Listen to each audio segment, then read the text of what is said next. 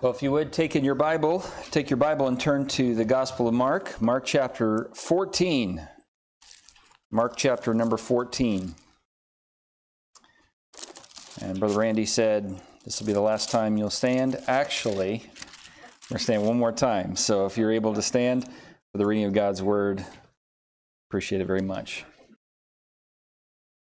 Mark chapter number 14, and we're going to read the first 9 verses. Mark chapter number 14, verse number 1, the Word of God says, "After 2 days was the feast of the Passover, and of unleavened bread. And the chief priests and the scribes sought how they might take him by craft, and put him to death. But they said, Not on the feast day, lest there be an uproar of the people. And being in Bethany in the house of Simon the leper, as he sat at meat, there came a woman having an alabaster box of ointment of spikenard, very precious. And she brake the box and poured it on his head. And there were some that had indignation within themselves and said, Why was this waste of the ointment made? For it might have been sold for more than 300 pence and have been given to the poor. And they murmured against her. And Jesus said, Let her alone. Why trouble ye her? She hath wrought a good work on me. For ye have the poor with you always, and whensoever ye will, ye may do them good. But me ye have not always. She hath done what she could. She is come aforehand to anoint my body to the burying. Verily I say unto you, wheresoever this gospel shall be preached throughout the whole world, this also that she hath done shall be spoken of for a memorial of her." And let's pray together. Lord, we thank you for, again, this day that you've given to us, this opportunity to gather together in your house. Lord, I pray that we wouldn't just simply go through the motions today of hearing another sermon, but Lord, help us to really have readiness of heart for your word today, to really have a desire to grow and to make decisions that would make us more like you. And I pray, Lord, that you would just help us to focus in on what you'd have for us today. We pray these things in Christ's name. Amen. Thank you. You may be seated. The title of the message today is Bold Behavior in Bethany. Bold Behavior in Bethany. The last 2 Sundays, we were able to go through the entire chapter number 13, which looked ahead at several events in the coming future. We looked at the destruction of the temple in Jerusalem, which would eventually happen in AD 70 as Titus came through and destroyed the temple in Jerusalem. Then Jesus pointed to the Great Tribulation period in which this world would experience catastrophic events unlike anything this world has ever seen. And then he pointed to, we spent some time last week talking about the powerful return of our Savior, the second coming of Jesus Christ, which we just sung about in our Christmas carol this morning. And in those promises about the future in chapter number 13, if you recall, the Lord also gave several priorities for us saints to be focusing in on. He instructed us to not be troubled, but instead to take heed and to be careful and to be faithful, to endure, to be preaching the gospel, to be watchful, to be praying, to be awake, and to be working faithfully in his harvest field. And now we come to chapter number 14, which is, by the way, the longest chapter in the Gospel of Mark, but it is an action-packed chapter as we're getting very close to the cross. In fact, in chapter 15, we get to the cross, and then chapter 16 is, praise the Lord, the glorious resurrection of our Savior. But for now, we're still a little bit away from the cross here in chapter number 14, but a lot's going to happen. So you're not going to want to miss any of these messages. So just plan to be here for every service going forward.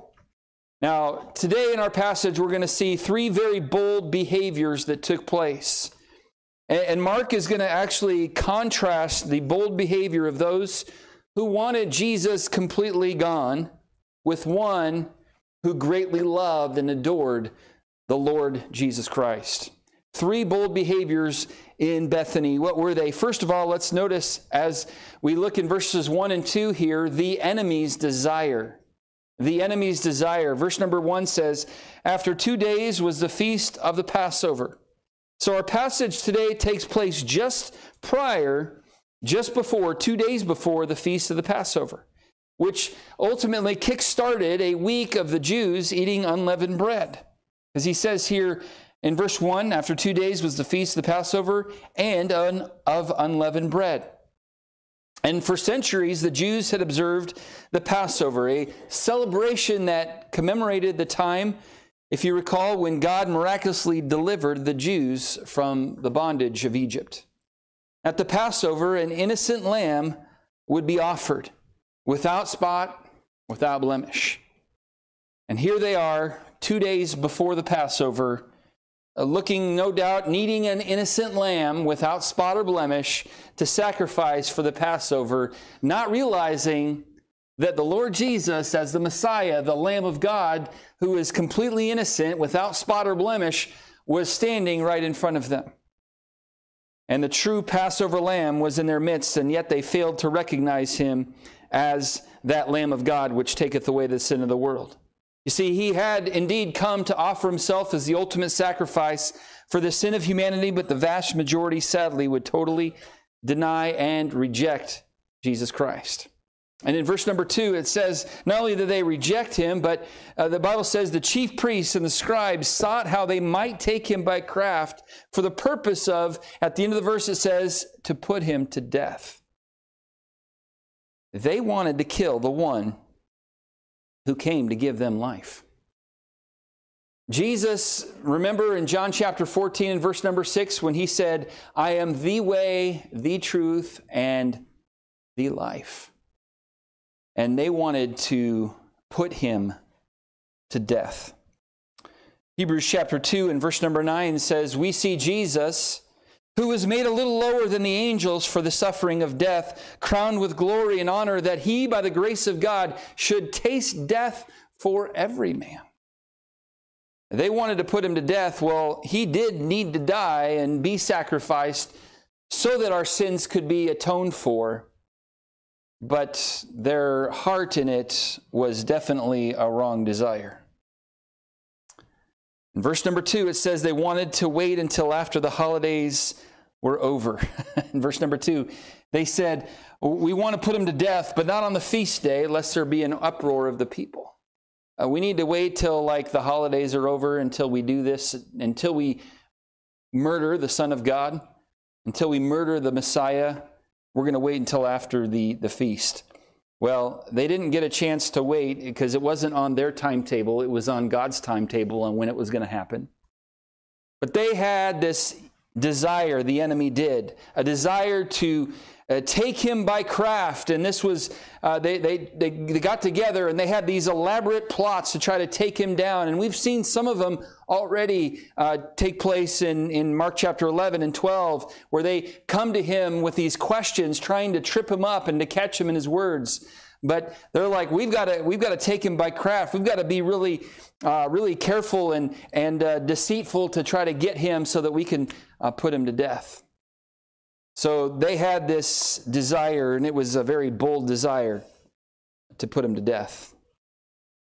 So bold behavior number 1 was the enemy had a desire to put Jesus to death. But as we make our way through this passage, I want us to notice bold behavior number 2 here was the extravagant devotion.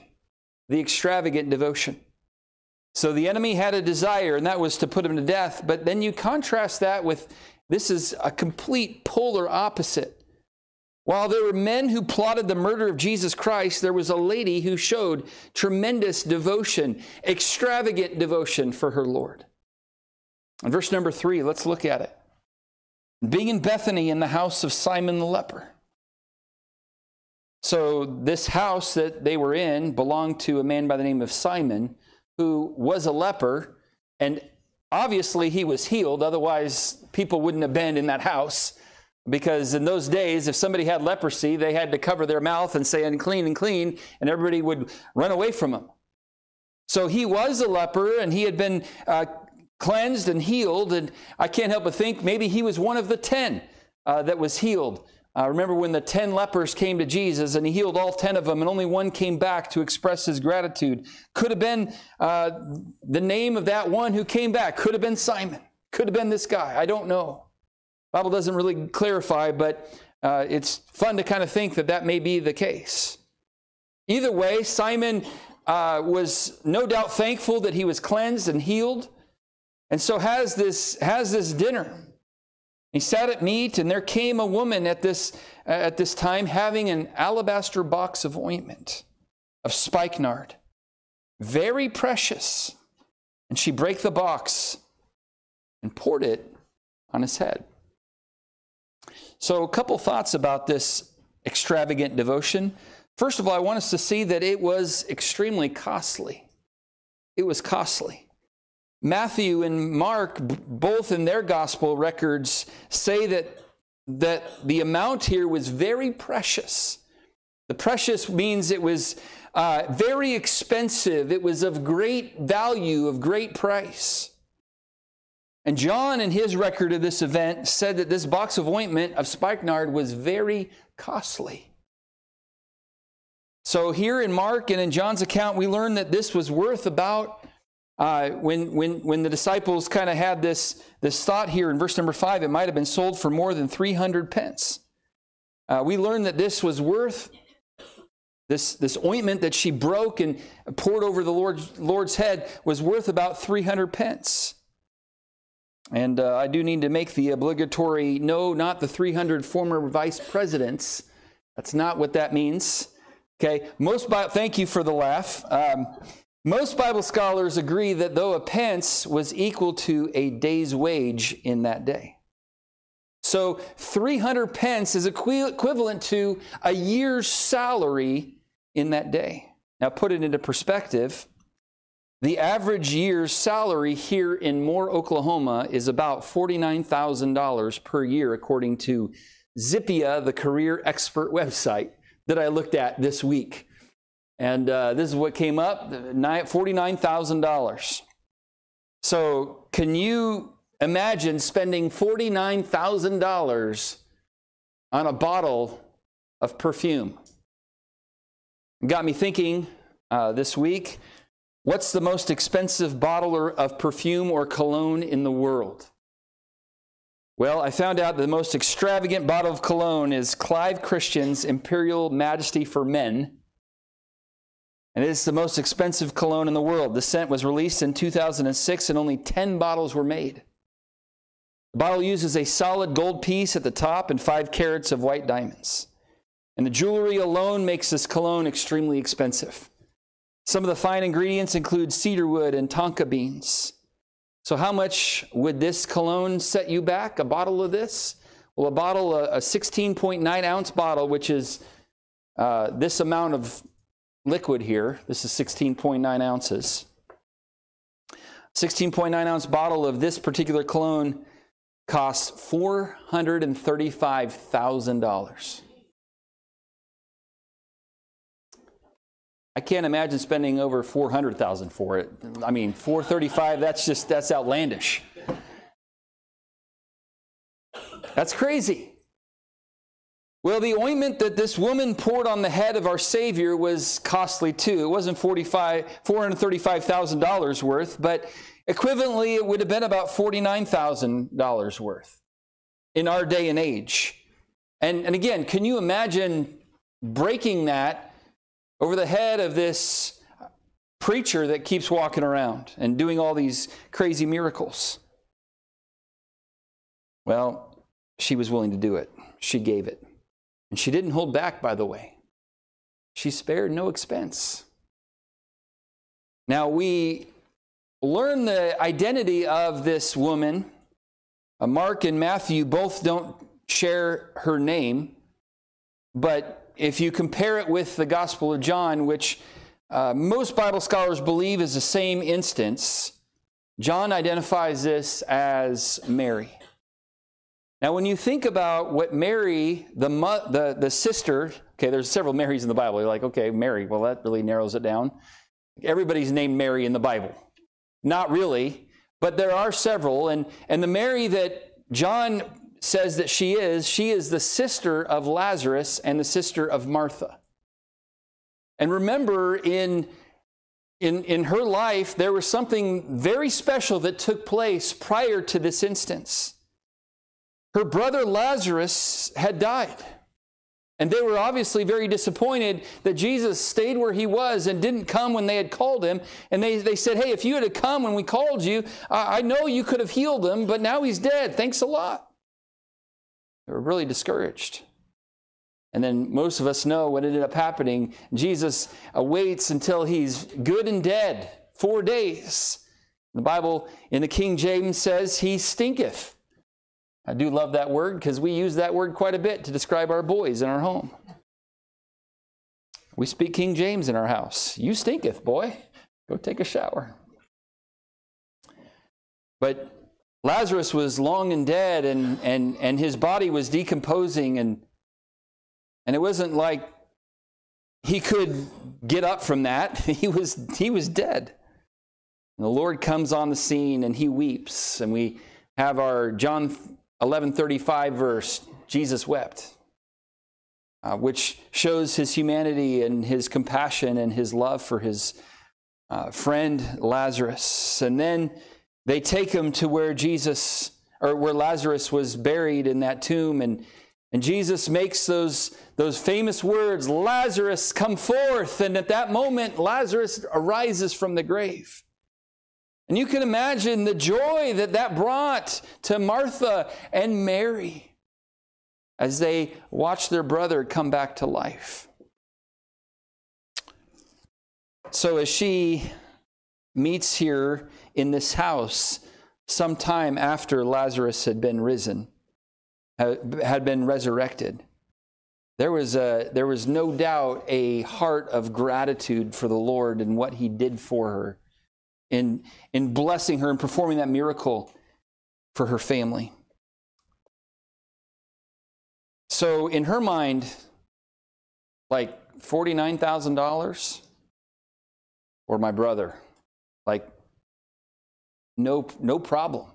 I'm willing to give this because of what you've done for me. And so really, let me ask you this question. How much is too much to give to the Lord?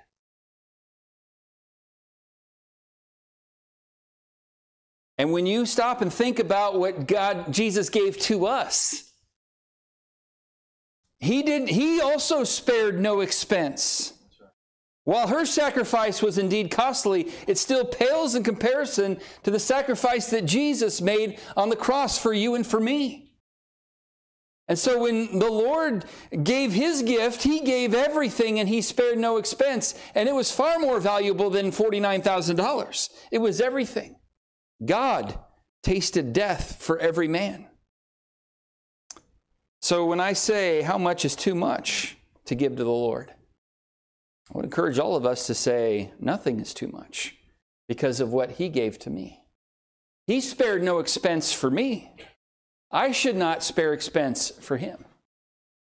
I was saying everybody needs to go empty your bank account and go put it in the offering box in the back after the service. Although, if the Lord tells you to, by all means. I'm not suggesting that this morning. What I'm simply saying is having a heart that says, God, whatever I have is yours anyway. And if you want it, you can have it. And Mary said, this is very valuable. This is really expensive. But it's worth giving to you because of what you have given to me. See?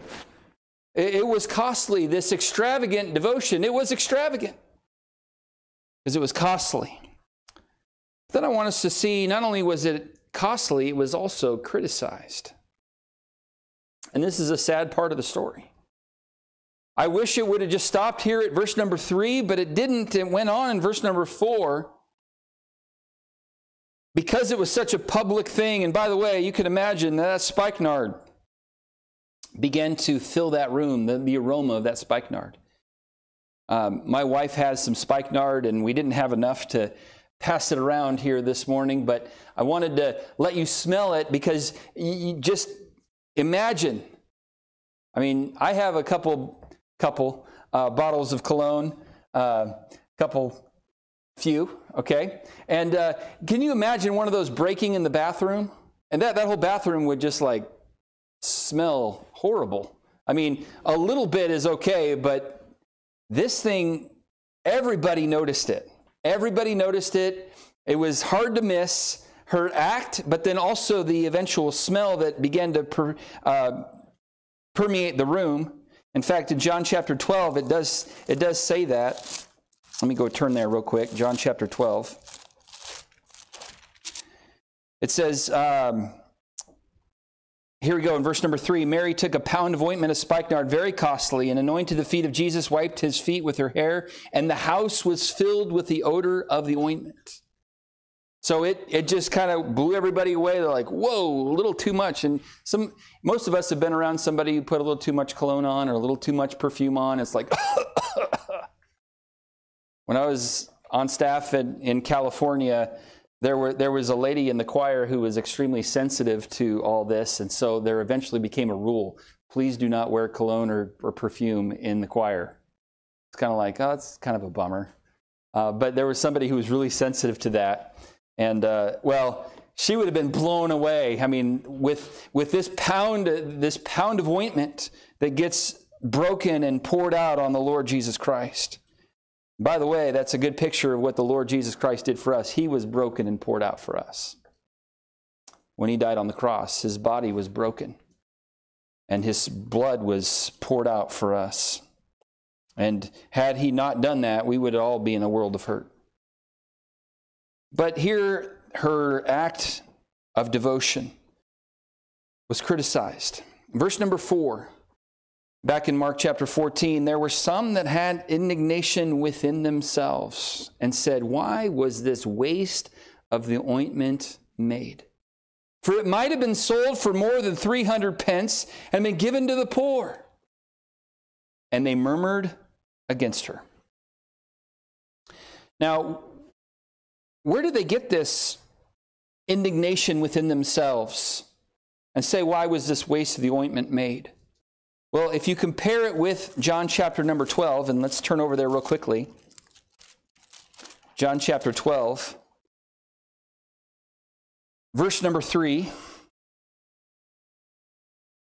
John 12:3 says, Then took Mary a pound of ointment of spikenard, very costly, anointed the feet of Jesus, wiped his feet with her hair. It wasn't that she just poured it on his head, but she also anointed the feet of Jesus and wiped his feet with her hair as well. And the house was filled with the odor of the ointment. Verse number 4, notice this. Then saith one of his disciples, Judas Iscariot, Simon's son, which should betray him. And here's what he said. Why was not this ointment sold for 300 pence and given to the poor? So he vocalizes a criticism. And in Mark's account, in verse number 4, it says, And there were some that had indignation within themselves and said, why was this waste of the ointment made? See, what had happened is Judas was critical, and by the way, his criticism was a lie. He didn't really believe that. In verse number 6, it says, This he said, not that he cared for the poor, but because he was a thief and had the bag and bare what was put therein. He was like, we should have sold that, given to the poor. We'll just put it in my bag. I'll take care of it until we get it to the poor. And ultimately, he was going to steal the money himself, embezzle the money. But Judas Iscariot, he vocalizes his criticism. Then guess what happens? In Mark chapter number 14, the rest of the disciples kind of go, you know what? Judas, you're right. We should have sold this and given it to the poor. Now, his criticism wasn't legitimate. He was lying. He just wanted the money for himself. He wanted to pat his own wallet. But my point is, he vocalizes his criticism, and those around him heard it, and then they started taking his side. They started having this critical spirit in their hearts. There were some that had indignation within themselves and said, yeah, Judas is right. Why was this waste of the ointment made? We should have sold it for more than 300 pence and given to the poor. And then they started murmuring against her. Can I just stop and say this when it comes to being around critical, negative people? You start listening to it, it's going to start affecting you. These disciples were listening to Judas talk about how horrible of a decision this was for her to break this ointment over the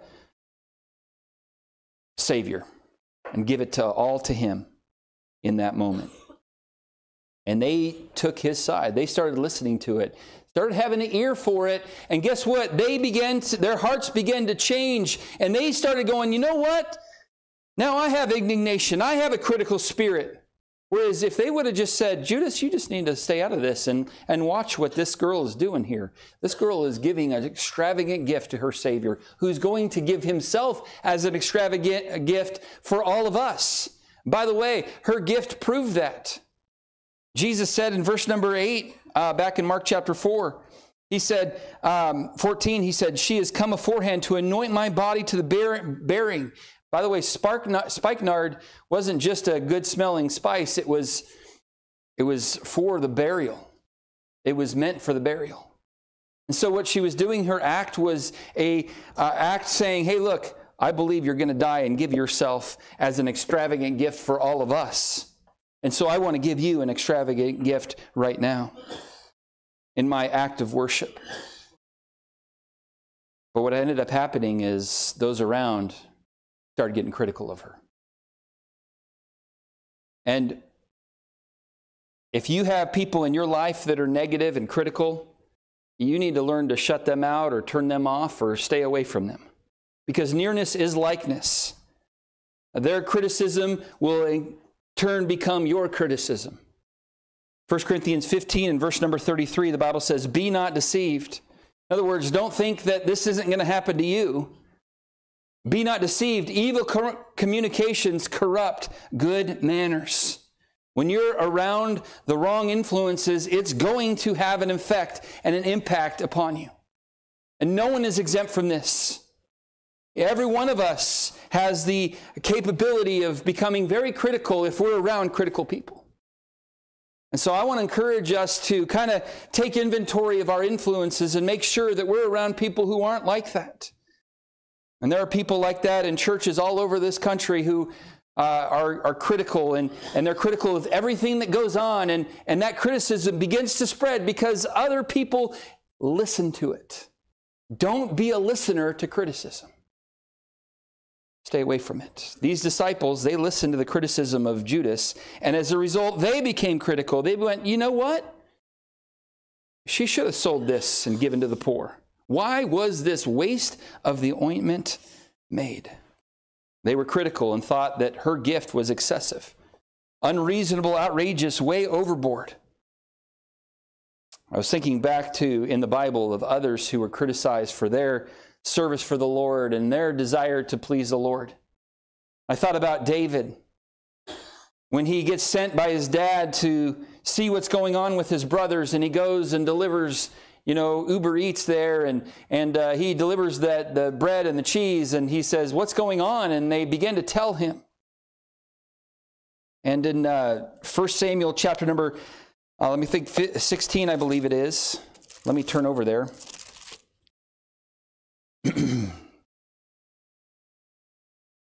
It's supposed to be chapter 17, I'm sorry. And verse 20, David rose early in the morning, left the sheep with a keeper, took and went as Jesse has commanded him, and he came to the trench as the host was going forth to the fight and shouted for the battle. For Israel and Philistines had put the battle in array, army against army. David left his carriage in the hand of the keeper of the carriage, ran to the army, and came and saluted his brethren. As he talked with them, behold, there came up the champion, the Philistine of Gath, Goliath by name, out of the armies of the Philistines. Spake according to the same words, and David heard them, and all the men of Israel, when they saw the man, fled from him and were sore afraid. The men of Israel said, have ye seen this man that has come up? Surely to defy Israel he is come up. And it shall be that the man who killeth him, the king will enrich him with great riches, and will give him his daughter, and make him his father's house free in Israel. And David spake to the men that stood by him, saying, what shall be done to the man that killeth this Philistine, and taketh away the reproach from Israel? For who is the uncircumcised Philistine, that he should defy the armies of the living God? And the people answered him after this manner, saying, so shall it be done. to the man that killeth him. And so David's simply just inquiring here. He's like, what would happen to the guy who kills this guy, who keeps defying the armies of the nation of Israel? In verse 28, Eliab comes in, Mr. Critical. His older brother, and when he heard, he spake unto the men, and Eliab's anger was kindled against David, and he said, Why camest thou down hither? And with whom hast thou left thy few sheep in the wilderness? I know thy pride and the naughtiness of thine heart, for thou art come down that thou mightest see the battle. David said, What have I now done? Is there not a cause? So Eliab immediately gets critical of David and assumes that he has a prideful motive. So they assumed. And these disciples here, when they examined the extravagant devotion of Mary, they assumed that she was wasting this. She was actually investing it in something far more important. I think about Cain, who was jealous of Abel's sacrifice. I mean, Abel did what was right, what God requested, what God demanded, and Cain thought, well, I'm going to do it my own way. And when Cain's sacrifice was not accepted, he got very jealous and critical of his brother Abel. Joseph's brother criticized him for wanting to do right. But that was in the Bible. Criticism never happens today anymore, right? I wish that were true. But today, sadly, even the Lord's people will be critical of those who are striving to please the Lord in their lives. They try to find fault and perhaps assume wrong motives in order to justify their lack of endeavoring to please the Lord in their life. And they want to justify where they're at, and so they assume that those who are perhaps really endeavoring to please the Lord in an extravagant way, they assume that they have wrong motives. And I've seen it happen a lot, and it's sad. I mean, here were the Lord's own disciples that were murmuring against her. Too many times this still happens. And if you're one who likes to do this with believers who are striving to give their all for the Lord's sake, instead of assuming they're trying to be judgy or doing it for a show, maybe assume that they're doing it because they love the Lord and are striving to please Him in their life. Could it be that that's the case? Why don't we assume that instead of automatically assuming that they're prideful and judgmental and doing it just for a show? And maybe you could be encouraged to maybe grow in your own life. Instead of trying to justify where you're at and justifying the fact that you're not growing or not growing in a certain area, why don't you say, you know what, maybe they could be a good example to me in this. Maybe I can follow their example. Instead of trying to justify where you're at by assuming they have wrong motives. And that's what the disciples were doing. They assumed that she had the wrong motives here, and they assumed the wrong thing. So this extravagant decision, it was costly. Sadly, it was criticized. But notice here, as we make our way through chapter 14 here, this passage, it was also complimented. It was also complimented in verse number 6. Jesus has heard enough and He knows enough. He's seen enough of their murmuring. In verse number 6, He speaks up. Let her alone. Would you just stop assuming? Leave her alone. What she's doing for the right reasons. And look, when we assume the motives of others, all we're doing is assuming something that we have no idea what the reality is. Let her alone. Why trouble ye her? Evidently, this got to her a little bit. She got a little troubled by this. She honestly, I think, had the right pure motive of breaking this as a gift for the Lord. And she could have sold it and given it to the poor. But in that moment, there was just this love for God and a devotion to Him that was extravagant. And then they start murmuring, and it kind of ruined the moment. This criticism kind of ruined the vibe that was going there. All these disciples kind of looking at her with these judgmental eyes. It ruined the moment. Why trouble ye her? And then Jesus says and declares this in verse 6, she hath wrought a good work on me. Sure, she could have sold it for the poor, but she hath wrought a good work on me. Verse 7, for ye have the poor with you always, and whensoever ye will, ye may do them good, but me ye have not always. And he was right. We still have the poor with us. But in that moment, that was one moment that she could give something extravagant for the Lord to express her love and appreciation for who he is and what he has done. Verse 8, he says, she hath done what she could. She is come aforehand to anoint my body to the burying. As I mentioned before, that act was an act of anointing the body for what was going to come. He was going to die on the cross. Everybody else, all the disciples, heard him say on multiple occasions that he was going to suffer and die, but kind of one in one ear and one out the other. But Mary, she took note. She knew. And she makes, her gift makes a statement that Jesus would indeed die on the cross and that he would suffer and die. In verse number 9, he gives this powerful compliment. Verily I say unto you, wheresoever this gospel shall be preached throughout the whole world, this also that she hath done shall be spoken of for a memorial of her.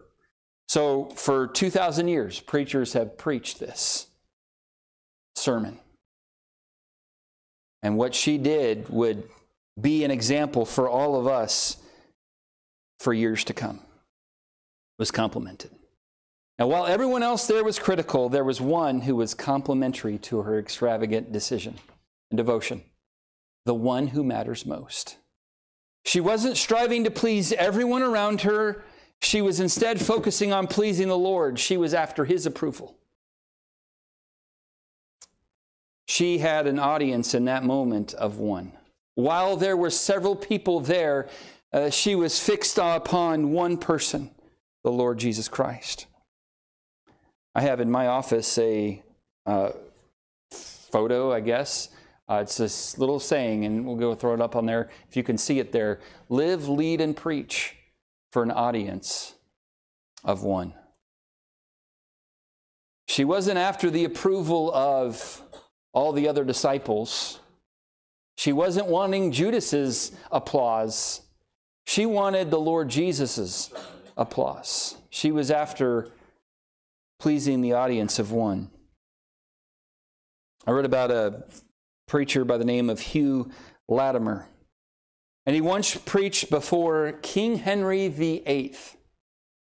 Henry was greatly displeased by the boldness in the sermon and ordered Latimer to preach again on the following Sunday and apologize for the offense that he had given. Well, the next Sunday, after reading his text, Hugh Latimer began a sermon with this. And he publicly said, Hugh Latimer, speaking to himself here, dost thou know before whom thou art this day to speak?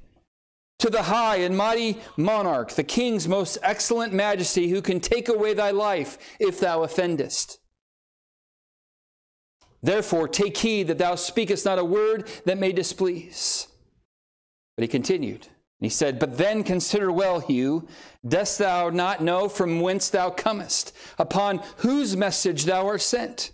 Even by the great and mighty God, who is all present, and who beholdeth all thy ways, and who is able to cast thy soul into hell. Therefore, take care that thou deliverest thy message faithfully. He then preached the same sermon he had preached the preceding Sunday, and with considerably more energy.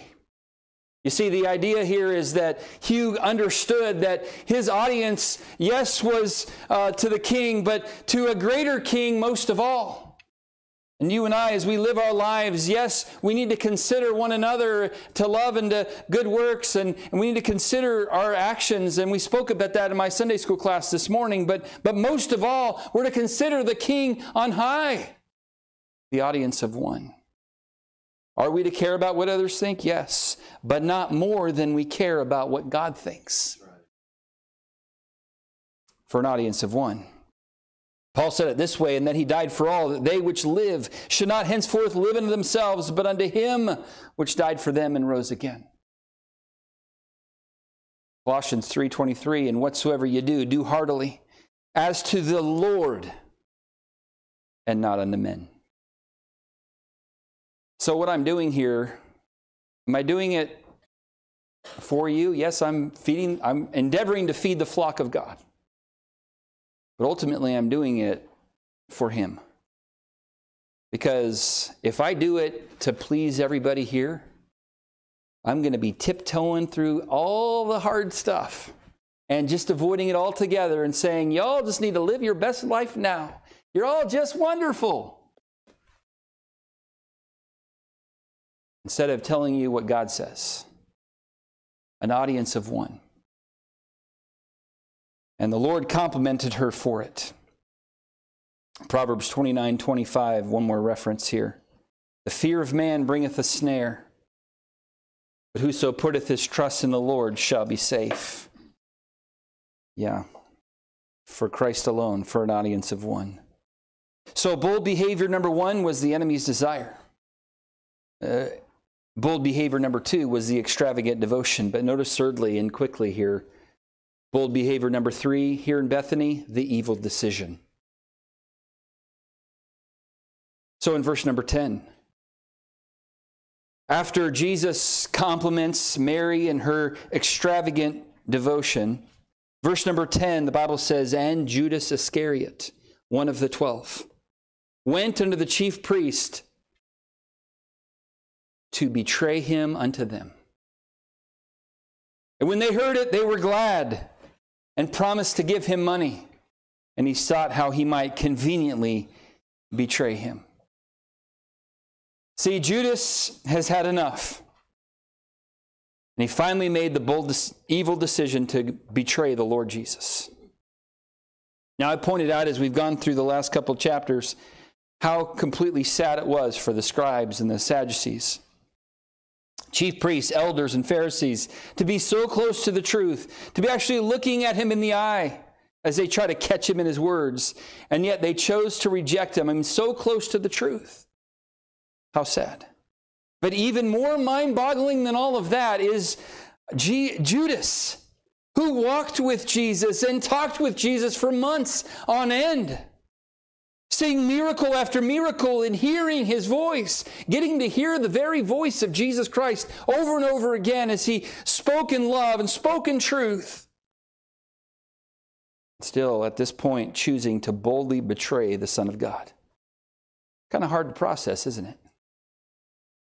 But wait a minute. While it's hard to believe that someone who would be so close to the truth for so long could walk away, it tragically still happens too many times in churches just like this one in our day and age, where young people just like you grow up and hear the truth for the better part of 2 decades, who see the working of God within that church, but then when it's time for them to make their own decision, they bolt. Where's the door? Good, I don't have to come to church anymore? Sweet. How could Judas make this bold decision? And how can young people walk away from all they grew up knowing?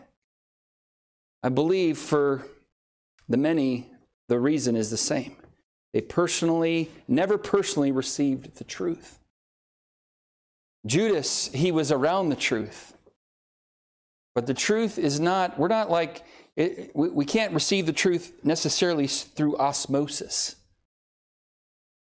Okay? You can be exposed to the truth, and that's good and healthy and wonderful to be in an environment where you're exposed to it, but there needs to be a personal decision to receive it. And Judas failed to do that. I fear that too many young people fail to do that as well. So, young people, if you're here and you're not saved, you've never personally received the Lord Jesus, can I encourage you to make the greatest decision of your life to receive Jesus Christ as your Savior? That's the most important decision you'll ever make in your life. No. What I do with my life and what career I do, it's not the most important. Because that just affects this life. But the decision to receive Christ, that affects this life and the life to come. So if you've never done that, teenager or non-teenager, please, can I encourage you to make the greatest decision of your life, to trust Christ as your Savior. Don't be a Judas. To be around the truth, but not have ever received the truth. There's a lot of Judases in churches today, I believe, who are in church, who go through the motions. I mean, no one would have ever thought that Judas wasn't a believer. He was so convincing that he was a believer that they entrusted him with the money. So Brother Terry is our treasurer. And I trust him implicitly. And I know for sure he is a believer. But in that group of disciples, Judas was the most trusted. And everybody thought, we're going to find out later in this passage here, when Jesus says, somebody's going to betray me, and everybody thinks, is it me? Nobody thought, oh, it's got to be Judas. I mean, there's so many signs, it's like, it's got to be Judas. Now, everybody thought it was them. Everybody thought, is it me? It's got to be me. It can't be anybody else here. I trust everybody. But there's a traitor in the midst. I wonder if there's a Judas in the room today who needs to come to Christ. Maybe you've been coming to church for decades. Maybe this is your first time here. Don't leave this place being a Judas. Let's make the most important decision of our life and receive the truth while we still can. Notice verse number 11 here. We'll wrap this up in a second, but notice verse 11. This is just so twisted. So Judas comes to these chief priests and betrays him unto them. And he has this conversation with them. And in verse number 11, when they heard it, they were glad. I mean, this is just getting wicked. Because as Judas comes to him and says, hey, I know where he's going to be. I'm willing to betray him. I can't have the 300 pence because the lady broke it. And so I'm going to go and try to get some money out of this deal. And so he goes and makes the deal for 30 pieces of silver. And they said, boy, this is a great deal. We don't have to take him by force anymore. One of his own came to us, and he's going to betray him. This is wonderful. They were glad. The evil laugh that they must have had at that moment. And they promised to give him money, and he sought then how he might conveniently betray him. So as he comes and joins back up with the disciples, there was something on not the back of his mind, the forefront of his mind. How can I do this? When's the next opportunity that I can do this? And we all kind of know what ends up happening, but here he makes a very evil decision. 3 bold behaviors in Bethany. Now, as we wrap this up, just very quickly, I want to remind us of a statement that Jesus made as he complimented Mary's extravagant sacrifice in verse number 8 when he said, she hath done what she could. She had done what she could. By the way, really, that's all of us can do. We're not asked to do what others can do. We are asked to do what we can, though. Not more, but then not less. Are you willing to do what you can? I think of others in the Bible who did what they could. I think of the stuttering man by the name of Moses who was willing to be the one who would lead God's people out of Egypt.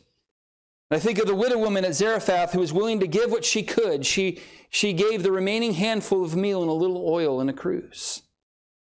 I think of a little widow woman at the treasury who gave just 2 measly mites and was commended by the Son of God because she gave what she could. Then that little boy who gave his lunch at the feeding of the 5,000, remember? He gave what he could, and God was able to take and multiply that. I think of the man by the name of Saul of Tarsus who gave his life to the Lord after realizing all that God forgave him for. And the Lord used him to start churches and to write several books of the New Testament. He did what he could. These are all people who did what they could. Will you do what you can? What can you do for the Lord's sake? Can I encourage you today, as we've seen some bold behavior in Bethany, to do what you can to show your extravagant devotion for the one who gave so much for you. Let's pray.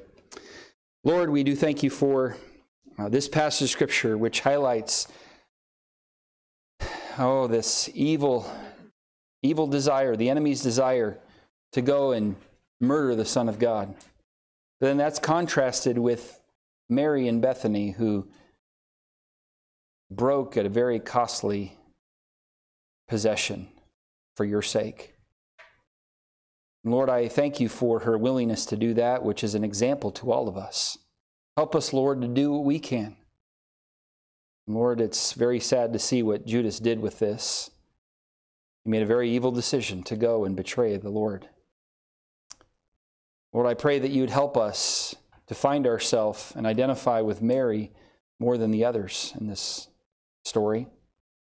Help us, Lord, also not to identify with the disciples who developed a critical heart, but, Lord, to be on the side of endeavoring to do something extravagant for you, to do something that we can do. Lord, you've done so much for us. You're worthy of an extravagant gift like Mary gave and like we could give. I pray, Lord, that all of us would be willing today to lay that down before you. Here's my life, Lord. Here's my possessions. Here's my talent. Here's my time. It's all yours. And I pray, Lord, that each and every one of us would have a heart to give extravagantly to the one who gave extravagantly to us.